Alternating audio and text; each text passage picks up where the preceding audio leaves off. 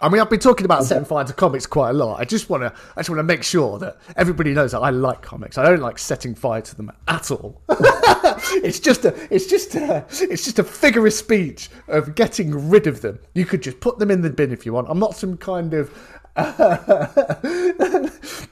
like pyromaniac waiting to just light my first match. Happiness is on the rise. See the victims piled high in a room without a roof.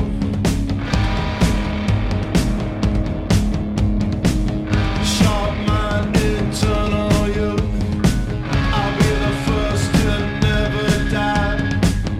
Nice thought, and I'm never gonna lose it. Never gonna lose it. Never gonna lose it. Hello, everybody, and welcome to the final interview of the M-Pod's Creative Interview Month, which was supposed to be February, but the Worry Now This month hasn't even been uploaded yet. So let's just call it the interview month of a month in 2022.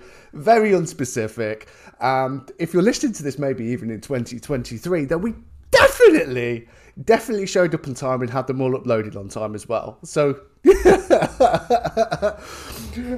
so Tim's not with me today. So hi Tim, when you're listening back to this, and you can see what a shambles I am when I'm left to my own devices. But we do have a guest, and it's all Brits today, which actually makes me feel quite warm and special, because I don't think maybe me and Brian have done one just between ourselves in the past, but there's usually Americans everywhere. So, without delaying any further, today with me is Dr. Alex Paknadel. And I think the most important question anybody could ask anybody in the last couple of years is, how are you? I mean, thanks. Yeah. I don't think anyone's called me doctor ever, other than my dad to kind of take the piss. But, yeah, I mean, I don't know, man. I mean, it's been a couple of years, isn't it? I mean, I've put on about 2 stone, and I think a quarter of that's beard. Oh, just the 2. I managed 6. I've lost a lot of hair. I've gone grey. I've had COVID. Have you had COVID? No, I've not. No, but I was. I've been pretty obnoxious about the whole thing, to be honest with you. I didn't even go. So was I. I thought I was obnoxious, but it's bobbins, mate. Don't get it. Was it bad or was it asymptomatic? What was your dose like? I had quite mild symptoms. Apparently, this is a thing, right? I sort of developed like early onset arthritis. Really? So it's absolutely bobbins. I really wouldn't recommend it. Professionally, it's been really weird because, might be the end of the world, but I also got quite a few Marvel gigs in the middle of it. And, I mean, I was working on my first Marvel one, so before the pandemic. I mean, no, it was while it was happening, but it was while everyone was in, it'll be fine.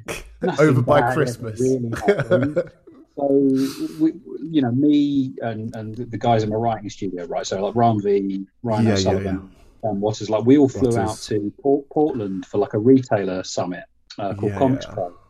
And there were sort of rumblings about it then, and we were all sort of doing the sort of making stupid jokes to kind of and not laughing nervously. But while I was there, I was writing my first Marvel one shot, and I sort of had all these sort of grand plans for kind of all these signings that I was going to do, and all I've been waiting 25 years for this. Sort of professionally, things are sort of going.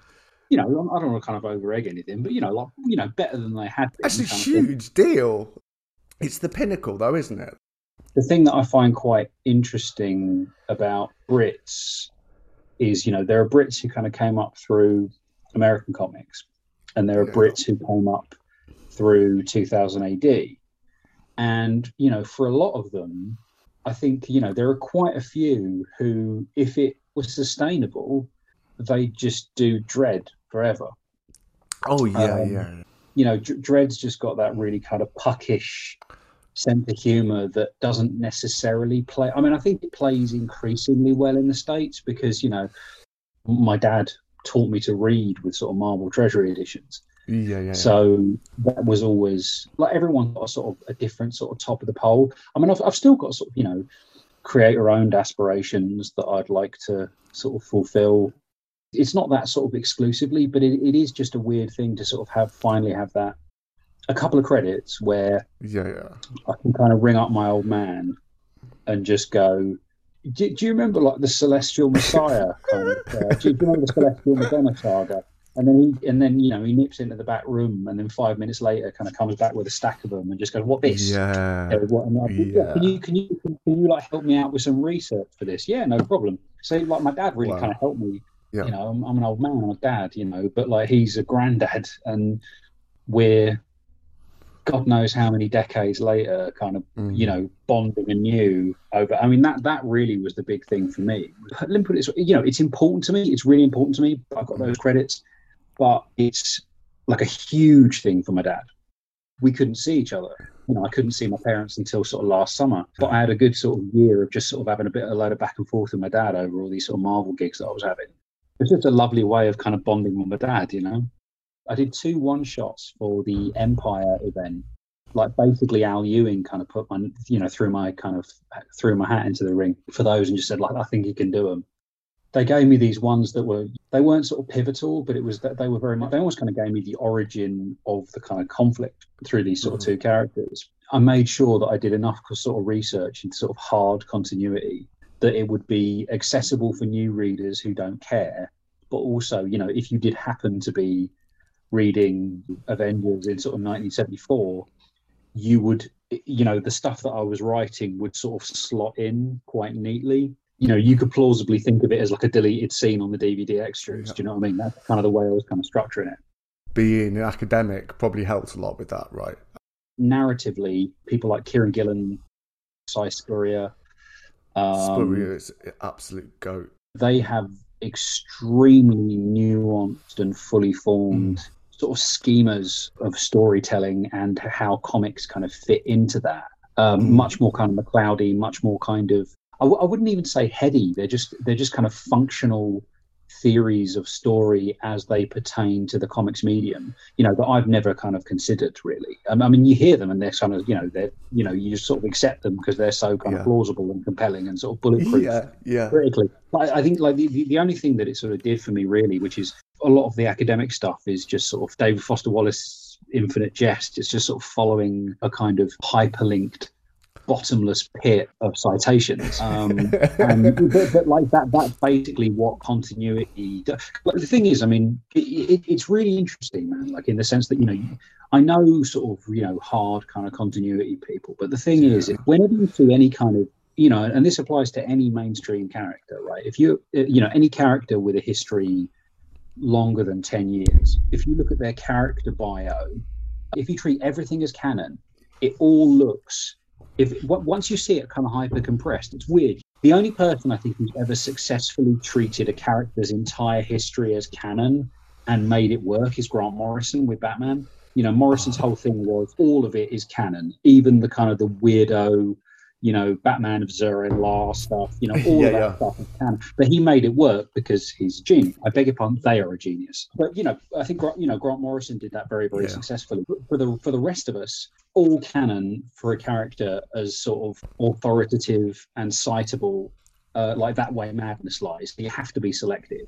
What was interesting for me, just as a sort of intellectual exercise with those sort of Marvel books, was sort of going, well, that doesn't really fit with that. There's this kind of thing that happened in West Coast Avengers that kind of unpicks what I've done over here. But there comes a point where the Englehart stuff has to be, that's the canon that I'm going to apply here. If this has to be retconned, I just have to live with that. The only continuity that annoys me is when you have ongoing titles that are contradictory. So you've got Jason Aaron. People may have heard of him. He's kind of a big name. Marvel's #1 in 2015. You may say after Bendis. That didn't last for long though. So Jason Aaron's taken away the magic from Doctor Strange. It's done like a 15-issue arc. And then you have Civil War 2, which was an aberration from start to finish. Doctor Strange is leading the forefront of the battle line in the final issues, jumping in the air with magic. Just have like a little filofax or something, or like computers. Just have a file that everybody just adds to what you've done with the character. Like things like that are really frustrating. It's interesting that you kind of say that. I mean, obviously, you know, I know a couple of these people. I think a lot of the time, it only hit me in the last 2 years because I've been dealing with smaller companies. The logistics of joining up a monthly line with dozens of titles, all I'll say is like, it's a miracle it doesn't happen more. Yeah. It's a miracle it doesn't happen more. And I think it's a testament to the unbelievable diligence, principally of kind of editorial. You know, it's one of those weird industries, I think, where like it's a mainstream medium that is, you know, on which multi-billion-dollar franchises ride and derive all of their ideas.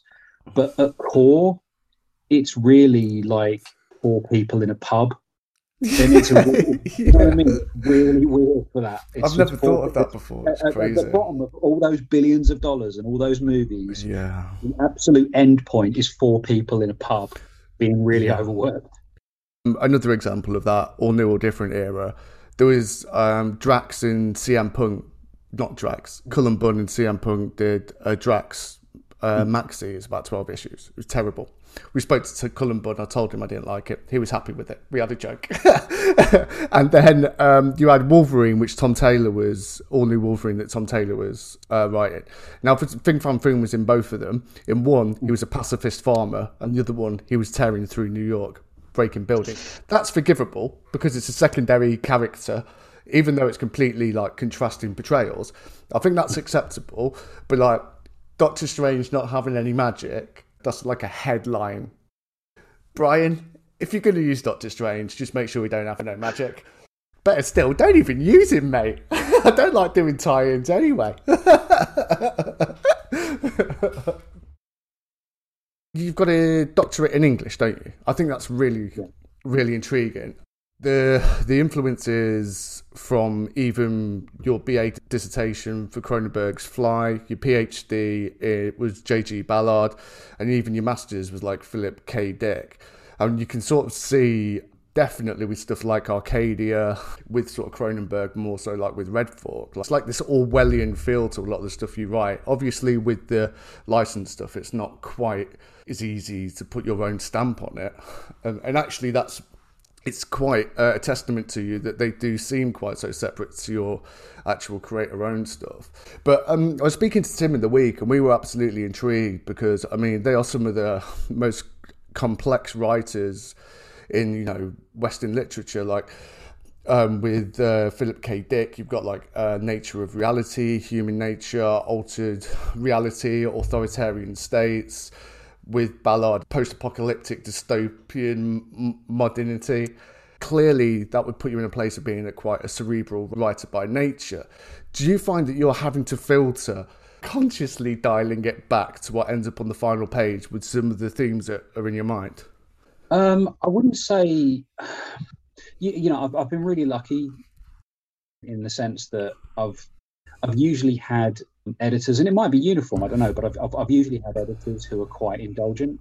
You know, there have been a couple of occasions where, I'll be honest, usually it gets kind of intercepted at the pitch stage, and I can understand it. There is a commercial imperative. If I want to go off and do 300-page, you know, psychosexual investigation of sort of, you know, neoliberal architecture, then I can do that, but I have to pay for it. You know, I have to pay for that. No one else is going to pay for that. I'd pay for it. That sounds fantastic. But that's exactly it. You know, like I can kickstart that or whatever.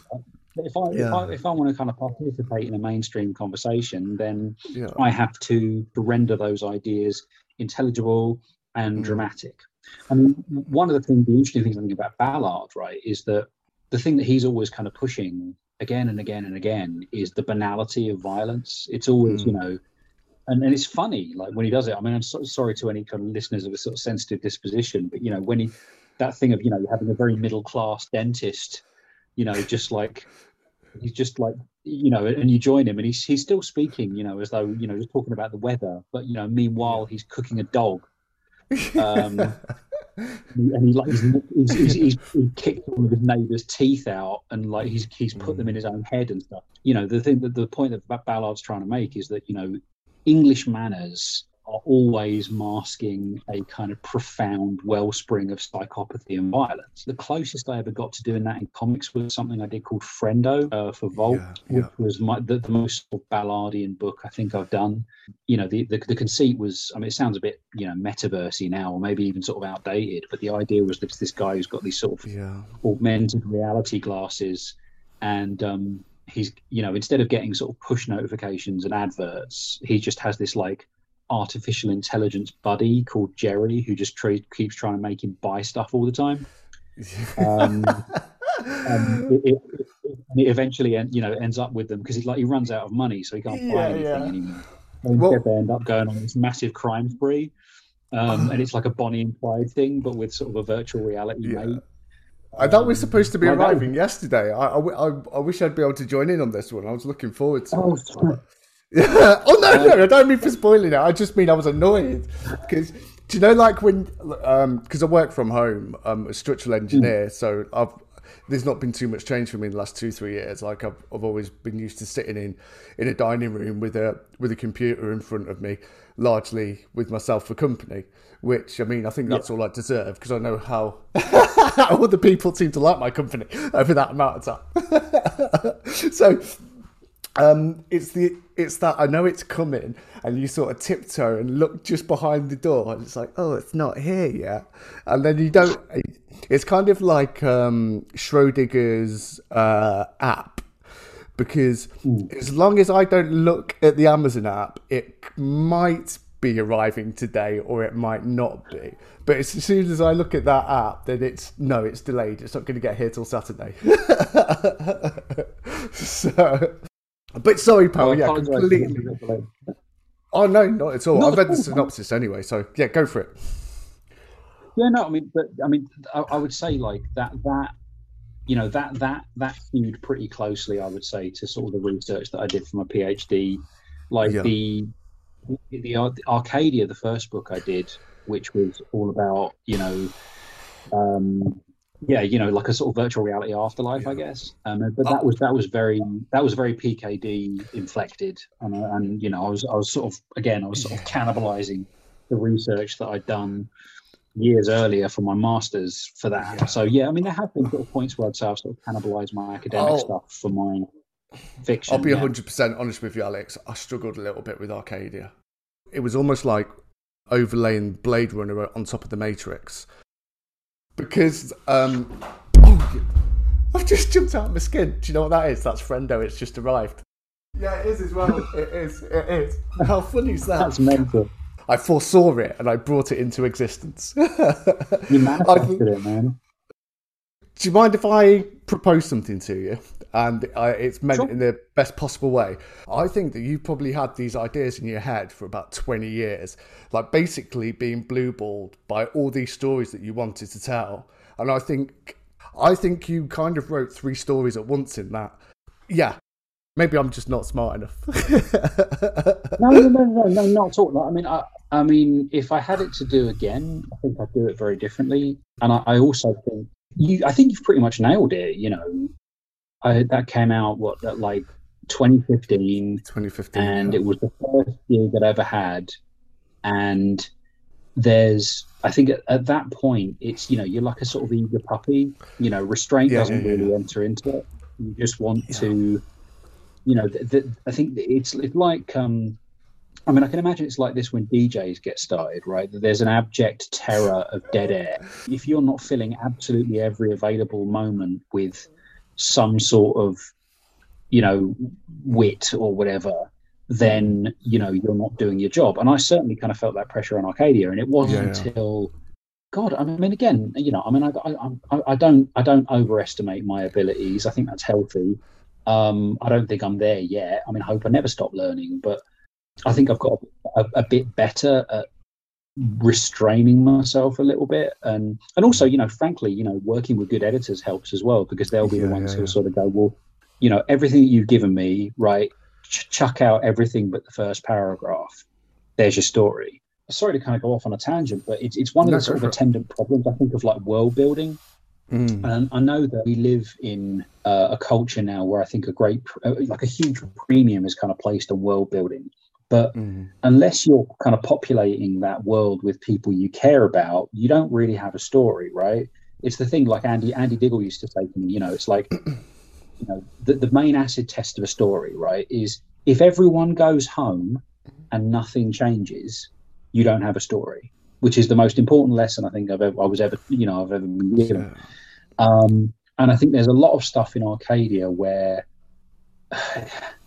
I just desperately wanted to impress everyone. You know what I mean? I just desperately wanted to show everyone what I could do.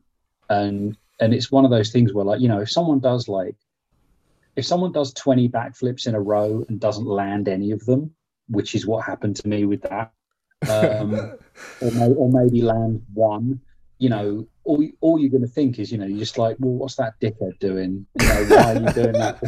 Sit down, have a drink, calm down. But, you know, I mean, it's amazing to hear you speak so candidly about it, because it's critically revered. People love it. The sort of 4 people who've read it, I think, like it. But, and 2 of them are here. But, I mean, at the end of the day, right, you know, it's comics, man. You know, even if I were to become a huge writer and a huge creative, you know, at the absolute pinnacle of what I do, right, the guy who played like a corpse's stunt double in an episode of Blake 7 is like still going to have a longer queue than me at a convention. So you can't get an ego. It's pointless. You read my stuff. If you have criticisms of that, then I think it behooves me as a hopefully responsible kind of creator to hear you out and to try and respond to that. And, you know, it's my choice whether I choose to act on it or not. But I think I have to listen. Like you pay my mortgage. Like I have to listen. You know, that's a good thing. That's a nice thing to do. Yeah, you're a lovely bloke, actually, Alex. Like, I haven't done my research, and I don't want to say it took me by surprise, but because you're quite political on Twitter, aren't you? And I thought, oh bloody hell, this might be hard work, mate. I was like, right, Tim, we need to be prepared. We need to really, because I think this one might be a little bit difficult. Are you ever worried? A little bit spicy. No, are you ever concerned about how a persona can come across? Because there's no tone. Like context and tone, it's 240 characters, especially like when it's just retweeting other people's stuff. Do you ever worry that Twitter, how easy it is to be misrepresented on Twitter? For me anyway, like it would be weird to say nothing. Yeah, I mean, I've pissed on my chips before, I think, with it. But I'd be lying if I said I didn't sort of try and sort of intersperse it with a few cock jokes, because I do. You know, just. I mean, everyone was excited about that. The Ross and Rachel Paknadel and the new pen situation was a particular highlight. Man, that's a big cut. That's a big cut. You know, I mean, yeah, I try to sort of leaven it a little bit but also it's the thing. I think, you know, I have had sort of conversations with people before where it's been along the line, and I do take the point, right, which is that, so, you know, you say all this stuff rather than just sort of using your sort of socials megaphone, really, or as a sales funnel. But what do you hope to achieve? You know, because it's that thing, I think, isn't it? If you follow me on any of these channels, right, chances are, like, if you really objected to my worldview, you just wouldn't follow me, right? So, like, the whole time, all I'm really doing is kind of preaching to the choir. So, and so, like, the only response you're ever going to kind of get is kind of like, yeah, I agree with that, which isn't functionally useful. It's certainly not. Do you think it's healthy? I don't think social media is healthy at all. I don't think as a species we were ready. I don't think we ever will be ready to really know what people think. I mean, I forget where I read this, but it's someone much, much smarter than me. But, you know, someone said that, you know, we've hit a point in civilization now where we have the technological capabilities of gods. All of our institutions are medieval, and our brains are basically still Lizards. hovering somewhere around like the Bronze Age. Everything that enables you to think beyond the scale of a village is basically a prosthetic, you know. And it's why, I mean, interestingly, I mean, there's all sorts of kind of studies into this, but it's like if you show a boatload of refugees, it's very, very easy to demonize them because all people see is a mass of people. Whereas if you show one refugee child in distress, right, or on a shore, there's infinite. Oh, Jesus Christ! But everyone gets it because it's been individualized. Whereas, you know, if you just show like a crowd, you know, our brains aren't wired to kind of empathize with thousands and thousands and thousands of people. Yeah. No, I mean, I don't disagree. I don't think it's naturally empathy, but I think it goes back to like how our brains are wired. Like bigger groups are danger. Oh yeah, no, like, this is not a question of like being like hard-hearted or anything. I just think it's like it's neural architecture, and I think that one of the things that social media does is it forces us to engage with the world in a very faceless way. My old account on Twitter, I got up to about, I don't know, it was over 24,000 followers at one point, but it was like I was preoccupied with it constantly, and I was like, what am I doing it for? Like, I'm sitting here, typing stuff about comics. I've got a backlog of like 2 feet high of stuff to read, and I'm spending more time typing about them than I'm reading them. And also the pressure of staying current, because I felt like anybody gave a fuck what Matthew thought about the next, like, put Matthew Rosenberg Punisher issue. Like, everybody's just sitting there on their phones waiting for it to drop. When they fuck, it's like they're stripping the enjoyment out of this, like trying to keep up. And with Marvel as well, like, the pull list again, Civil War 2, and I might even just do a ceremonial burning of that out the back, because I'm never going to read them again. But don't burn books, man. Don't burn books. That's a whole other thing.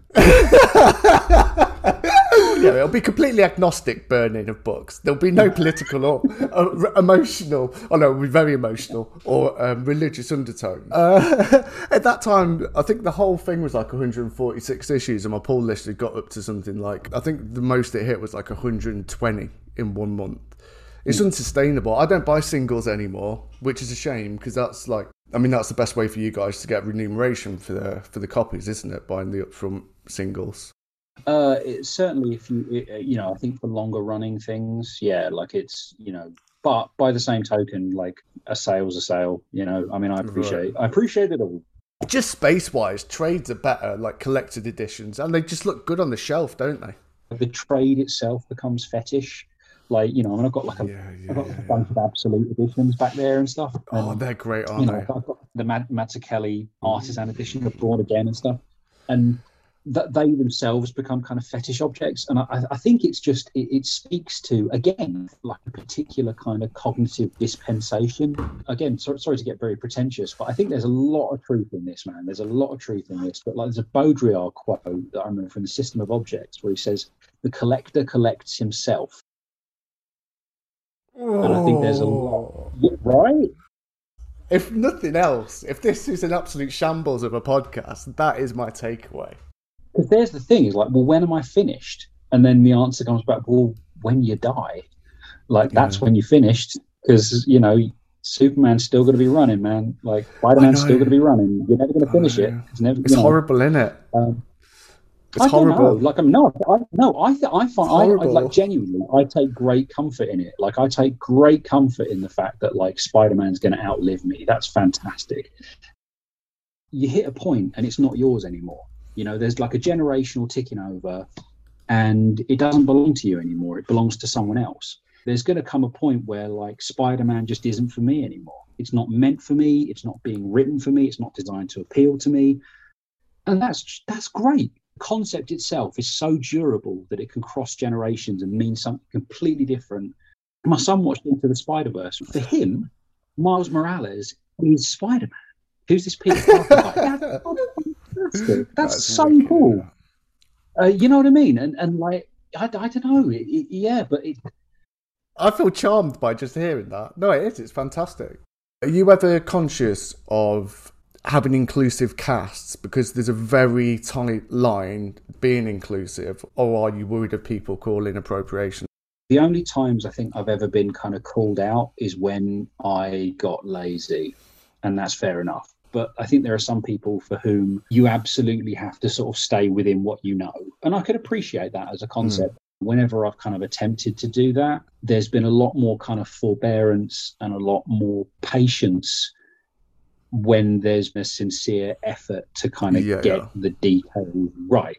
The one thing that isn't to be tolerated and mustn't be tolerated, here I've got a checklist. You know, I'll use that as a proxy for research. I was having a conversation with Philip Kennedy Johnson about this the other day, man. Like, he and I will absolutely obsess over which parts of the US refer to like lemonade as soda and which ones refer to it as pop, because it matters. If you're from rural Virginia and someone uses the wrong one, that breaks the illusion, right? That breaks the verisimilitude. It pulls you out of the story. Nobody wants that. But I remember one of the first things Cy Spurrier ever said to me, you have to make a decision very early on whether you want to stand in front of the work or behind the work. It's not a kind of qualitative thing. You know, it's not a criticism. There are some writers where you have to go through them to get the work. They're a very big personality and you have to go through them to get to the work. I think my job, as much as possible, is to disappear. If you have to engage with me to get to the story, I don't think I'm doing my job very well. You know? Yeah. Do you know Elliot Rahal? I don't, pal. I don't. Very good writer. He drove me around Chicago, like when I was out there, 4 years ago for C2E2. He used to be a tour guide there, right? And he drove me through those tunnels that you remember in Dark Knight, where like the tunnel blows up and everything. He drove me through those tunnels, and he said, right, this is the only one road in the world that goes north to south, east to west, because like all of Chicago is like honeycombed with these subterranean roads that just go, under the river and stuff. Okay. And I said, well, how the hell did that come about? And he said, well, basically the sort of the city fathers in the Victorian period, they realized that this would eventually become essential for their trade. And they've done all sorts of weird stuff, man, like, reversing the flow of the Chicago River to take away a load of cholera and making sure that it ended up in St. Louis and all this sort of stuff. That's hilarious. But here's the thing, right? He said it was part of a 100-year plan. And this was before, like the American kind of robber barons and stuff. But the thing is, what's really interesting, or what I took away from that, was like, because I was just thinking, man, like they had a plan that exceeded their own lifetimes to basically secure the future of their own businesses, which didn't work, by the way. Their businesses are kind of long defunct, but they put something, like Bazalgette with like the London sewers, the grand projet, right? The idea that you're going to kind of put something in motion that is going to exceed your own lifetime. I don't think that's within the modern corporate lexicon. No.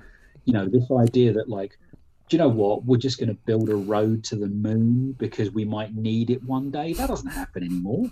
It's quarterly cycles, and I think that very kind of economic reality that, proof of concept has to be proven to shareholders on a 3 monthly basis fundamentally militates against global long-term sort of thinking that is sort of being mainstreamed. I don't see how it stocks with kind of modern economic kind of reality. Do you know what I mean? Because like nobody's thinking beyond the next quarter. Like, have I made as much money as I possibly can this 3 months? Yes, fine, right, I'll go to bed. Bye.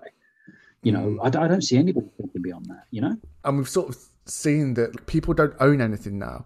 Like we've seen it with hard copy media, and that's one thing to sort of bring it back to comics that I think we can be incredibly proud of. And I think the MCU's helped it a lot. And I actually like what Snyder did with the DC stuff, which I know is controversial, but I quite liked it. That it's grown every single year, except the year that followed Rebirth, the year when nobody sold comics. And that's going on for almost a decade now. There's been a steady growth. It's passed $1 billion for the first time, which is like an additional MCU film, like as an industry. Yeah. There was a Borders. I used to love going to Borders. You could have a look around, like the graphic novels, the books, but they've gone. Blockbusters is long gone, but comics is still here and it's still growing. And for you as well to be part of something that is maintained and persevered through like this great change into digital media. It's kind of priced in though, isn't it? Because I think like the physical artifact is so integral to it. It's almost, borders on sort of art ownership. It's a funny thing because I remember having a sort of conversation with Nick Brokenshire about this like a long time ago, just what we thought digital was going to do. The marginal cost of digital goods is zero. But the thing that I think like comics weirdly sort of lost was disposability. And you can even see that reflected in like comic art has become, you can barely believe that they're kind of put together in a month, and sometimes they're not. Sometimes they have these enormous lead times. But as a sort of monthly artifact, you don't have that going down to the drugstore and sort of paying over 50 cents. I mean, interesting thing, I think it's 8 cents or it might be 12 cents, but let's go 12 cents just for argument's sake. But my dad was showing me Marvel Comics #1, which I think was 1939, maybe 60 pages, something like that. Fantastic Four #1, which I think was 1961. That was the same price as Marvel Comics #1. They were absolutely adamant that it had to be a pocket money proposition. And so what they did was to basically keep the price under inflation. They lowered the page count. And I don't think it was until like the oil shock in the 70s where they actually started aggressively raising the price. But this idea that like 22 pages is like the most organic kind of form of the comic isn't accurate. Do you know why that was? One of the reasons why that was. When they sent them to print, Marvel only had six spots on the printer, and I think because DC had been more predates Marvel, it took them ages to get the trust from the printers to get more than those 6 spaces. Wow, I find that stuff interesting, man. Like, really do. Yeah, sorry. If we say that inflation, but let's just say a typical 3.5% inflation takes 19.6 years for something to double in price. At that 12 cents in early 60s, we're still not hit $1 with just natural inflation today. Man, we're still not hit $1. There you go. But isn't that interesting? Where's the sort of psychological barrier between what we may for convenience term a floppy and a trade, in the sense that like neither of them is now the disposable form. They are both art objects with that intrinsic value built in. You're getting these incredibly kind of painterly artists, and they are. I love that word. They are not. I mean, why are copies of Action Comics #1 so very difficult to obtain? The reason they're so very difficult to obtain is because most people threw them out. Most people threw them out. You can still get X-Force #1s for £1, £2 on eBay because there's so many of them. The best thing anybody could have done is everybody buys 100 issues and set fire to 99 of them. I mean, I've been talking about setting fire to comics quite a lot. I just want to make sure that everybody knows that I like comics. I don't like setting fire to them at all. It's just a figure of speech of getting rid of them. You could just put them in the bin if you want. I'm not some kind of like pyromaniac waiting to just light my first match. I do sort of wonder about enforced scarcity. Obviously, like, original art is kind of at the top of the pyramid, right? In terms of you have an absolutely unique item, and somewhere below that you have like in-store variants, very limited run variants, that kind of thing. There was this, and this was round about the time that, because you had a few sort of digital platforms sort of vying for supremacy, and obviously Comixology won round about that time. I mean, I remember just walking the floor at the Javits, and there was this one guy who had a comic that he had made the paper himself, screen printed it himself with inks that he had made, and he had saddle stitched it himself. So basically absolutely every component of this comic that he had made was him, from the writing to the art to the paper to the ink, yada yada yada. It was a completely like artisanal object. I can't remember what he was selling them for. It was a couple of $100 a pop, and there were like maybe 4 copies of this thing. Honestly, like, I just found it absolutely fascinating, because it was like, well, on the one hand, you have the potential of digital for basically just, infinite scale, infinite ubiquity, infinite availability, but then you also have the comic as art fetish. Yes. Right. From here's something where, it doesn't make a difference whether you're sort of distributing 10 copies or 1 billion, it's going to cost you exactly the same amount. Or you have, this thing that, this guy might as well have just bled into. Like you see that with a lot of the kind of the vinyl, the vinyl resurgence, man. When we were kids, nobody would piss on vinyl if it was on fire. We're back to burning stuff again. But like, what are you listening to that kind of poppy, snappy, crackly bollocks for? You want CD for that kind of perfect fidelity, or mini disc. Yeah. But now those pops and crackles have become markers of authenticity. Yeah. It's like, no, it's real because there are imperfections. The comic as artifact. You can smell it. It's different. I don't have an answer. I just find it fascinating. You have periods of wholesale embrasure of the new, of like, no, we're going to embrace all these kind of technologies. We're going to run forward into a kind of bright future. And then when things sort of culturally, when there's a system shock, everyone kind of seeks refuge in an older form. They want the newsprint stain on their thumbs. They want it, they want the kind of the smell, the pop and crackle on the vinyl. They want it because it feels truer. It's a nostalgic impulse, I just like how visceral having something in your hands and turning the page. And I don't know why it is. The art just seems to pop better on paper. I don't know why that is. And the irony of it is it's all created digitally now. When you're reading it digitally, you're actually seeing it in its original format. That's a really interesting point. You are seeing it natively, aren't you, when you're reading it basically on an iPad? Yeah. Wow. Yeah. I mean, curiously, I think I think you sort of see that at its most at its clearest, when things get recolored. I've got a copy of Absolute Batman Year One up there, right? And what they've done with that is really interesting. They've got one hardcover that's been like professionally recolored on very, very high quality paper. But they've also got another trade that is the original colours on newsprint. You've got the version as it was presented, in whatever it was, like 1986 or whatever. I'm probably butchering that, but maybe 1987, I don't know. But you've also got, here's basically the remaster. Whereas 9 times out of 10 now, you're just given the remaster. Sometimes you sort of look at the originals. There's no sort of magical aspect to it. It's not necessarily the smell of the paper. This paper is absorbing these colours in a certain way. It's less aggressive on the eye. It's a very, very strange effect. And I think there's a lot of kind of uncanniness to it. But there just sort of seems to be this point sort of after about maybe like in the late 90s where comics on glossy paper just make sense, and the whole colour separation on glossy paper just makes sense. And if you were to put that on newsprint, it wouldn't look right. But I think maybe the kind of the reverse is true. We're getting into like the real sort of kind of niceties, I think, more sort of vaporous notions of like authenticity, whether it sort of resides completely in the mind or whether it's actually a kind of physical property. I mean, I don't know. I'm obsessed with this stuff. I mean, I could bang on about it for hours, but like there are artists who it suits more than others. Totally remastered Kirby to me looks wrong. Just looks wrong. Yeah, it does, doesn't it? Whereas like remastered like Simonson, for instance, it could have been drawn yesterday.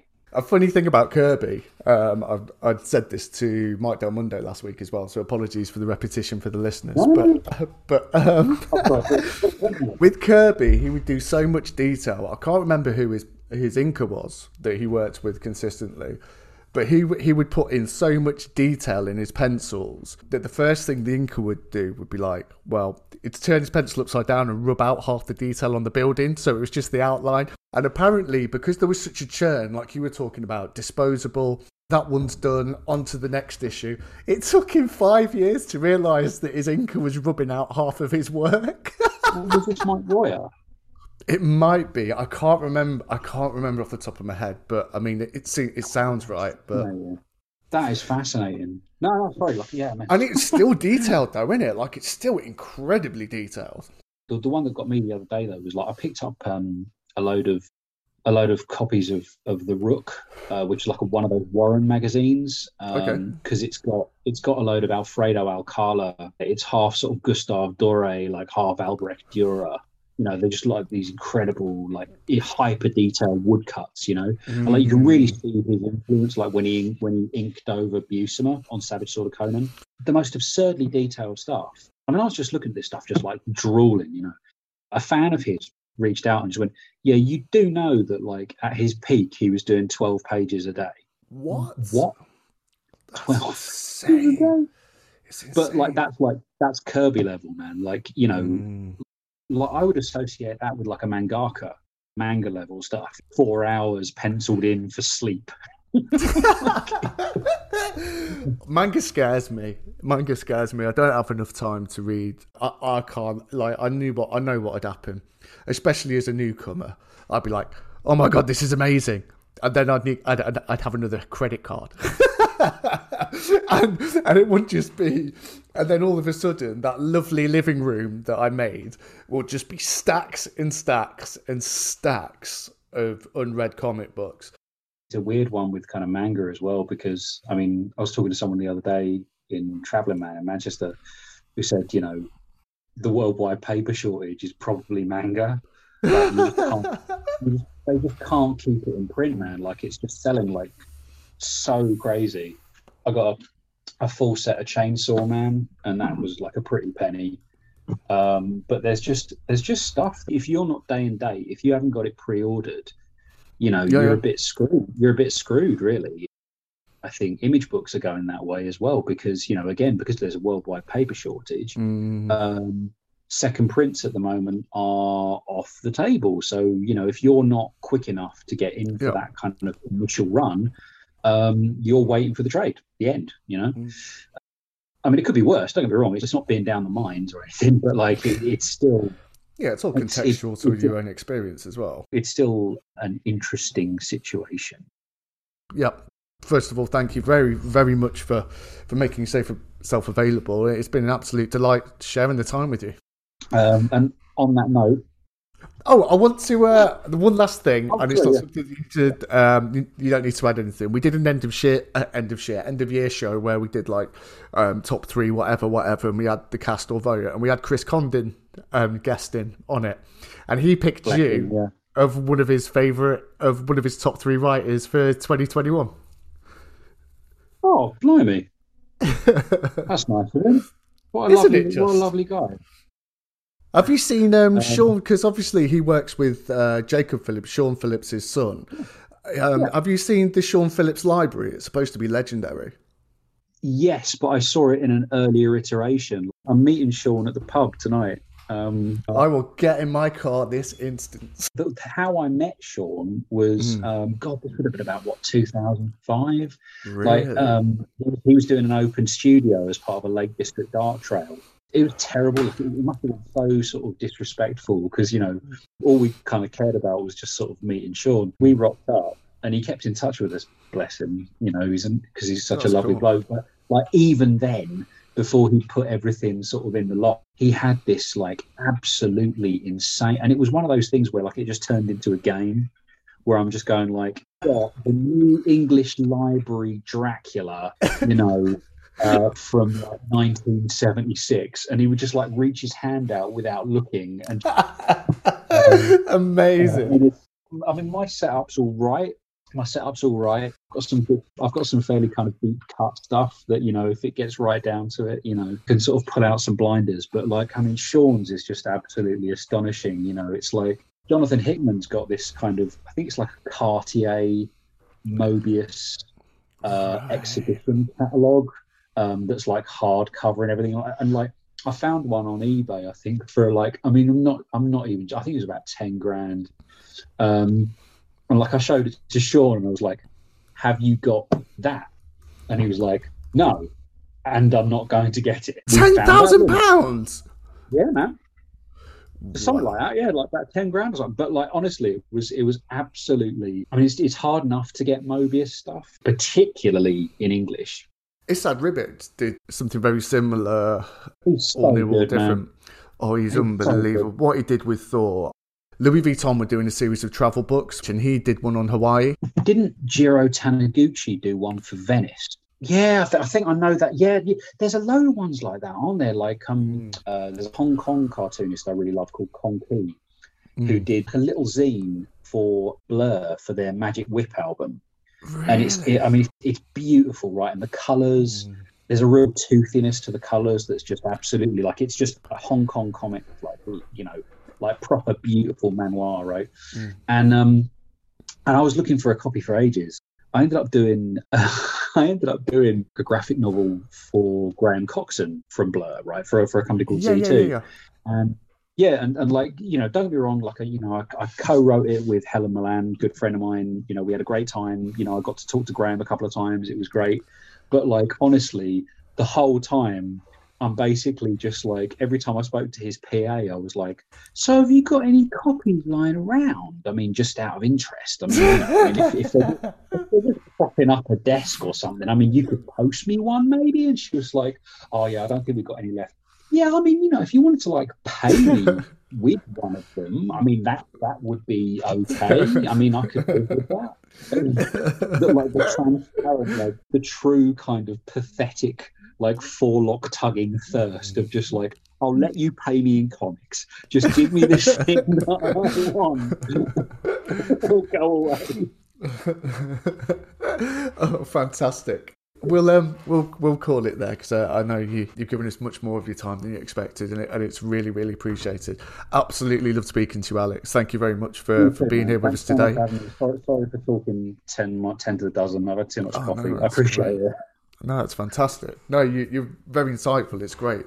And that, as always, only leaves me with one thing to say.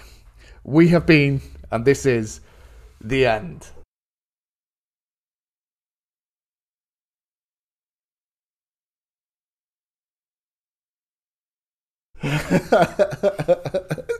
Good stuff, pal.